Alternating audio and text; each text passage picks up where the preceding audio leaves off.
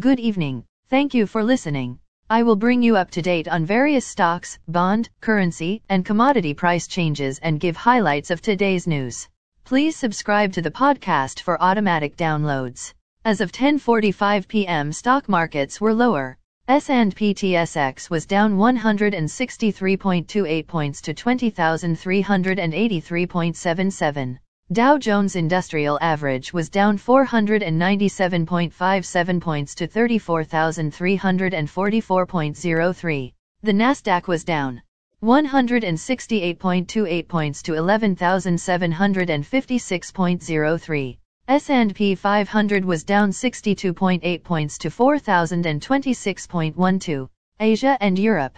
The Nikkei 225 in Japan is down 164.83 points to 27,990.5. The China CSI 300 is up 110.79 points to 3,744.02.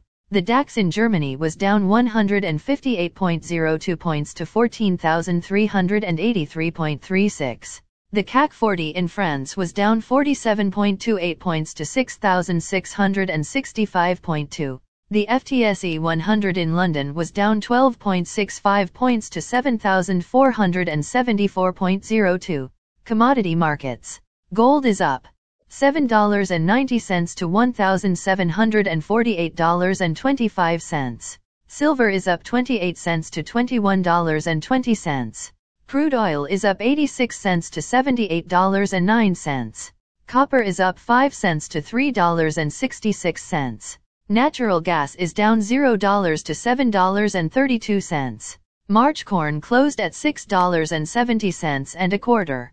January soybeans closed at $14.60 and a quarter. March wheat closed at $7.84 and a half. The Canadian dollar is 1.3441. The Canadian 2-year bond yield is 3.84.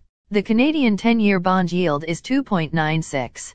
The United States 2-year bond yield is 4.44. The United States 10-year bond yield is 3.7. Bitcoin is at $16,298. Highlights of today's news.